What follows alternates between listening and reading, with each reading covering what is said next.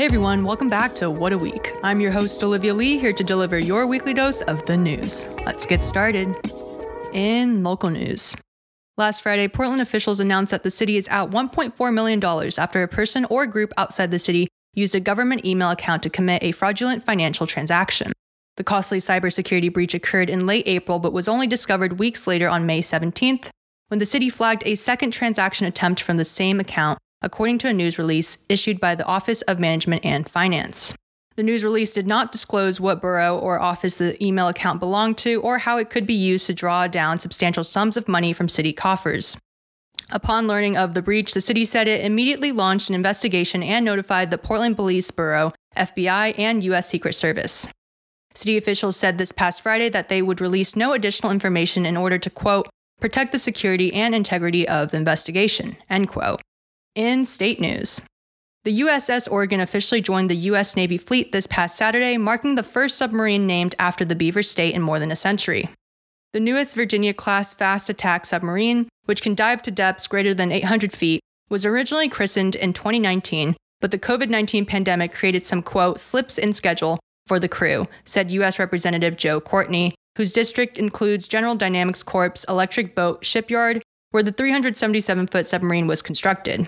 It marked the Navy's first in-person commission ceremony since 2019 due to the pandemic.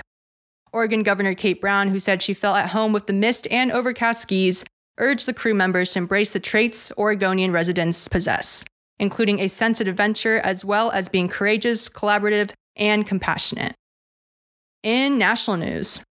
Last Tuesday, 2 teachers and 19 children were killed after a shooter opened fire in a Texas elementary school. The incident at Robb Elementary in Uvalde, a small city roughly 80 miles west of San Antonio, was the deadliest shooting at a grade school since the Sandy Hook Elementary massacre in 2012. The children, who were largely in 4th grade, were fatally shot in the same classroom just days before summer vacation would have begun. Victims of the shooting were mourned online in social media tributes by their families. The school has opened a memorial fund in their honor. President Joe Biden and First Lady Jill Biden visited Uvalde this past Sunday to pay their respects to the victims and the community. The visit marked the second presidential visit related to the massacre within 2 weeks after a racist attack in Buffalo, New York, as Democrats in Washington offered tentative hope of bipartisan gun reform legislation in Congress. In international news. Last week, Spain's parliament approved landmark legislation that would codify the definition of consent as an explicit expression of a person's will into Spanish law. Freeing survivors of sexual assault from the burden of having to prove violence or intimidation was used against them. The new law, which was known as the, quote, only yes means yes bill, was introduced to give a solid definition of what rape is. Before the introduction of the bill, rape cases in Spain were decided on whether the survivor was threatened with other physical violence or intimidated. Irene Montero, Spain's equalities minister, celebrated the new law and said in a statement, quote, from today, Spain is a freer, safer country for all women. We are going to swap violence for freedom. We are going to swap fear for desire, end quote. The bill still has to pass through the Senate before being enshrined in Spanish law. Lastly, here is the wildcard news for the week. This past Sunday, a man who seemed to have been disguised as an old woman in a wheelchair threw a piece of cake at the Mona Lisa in Paris.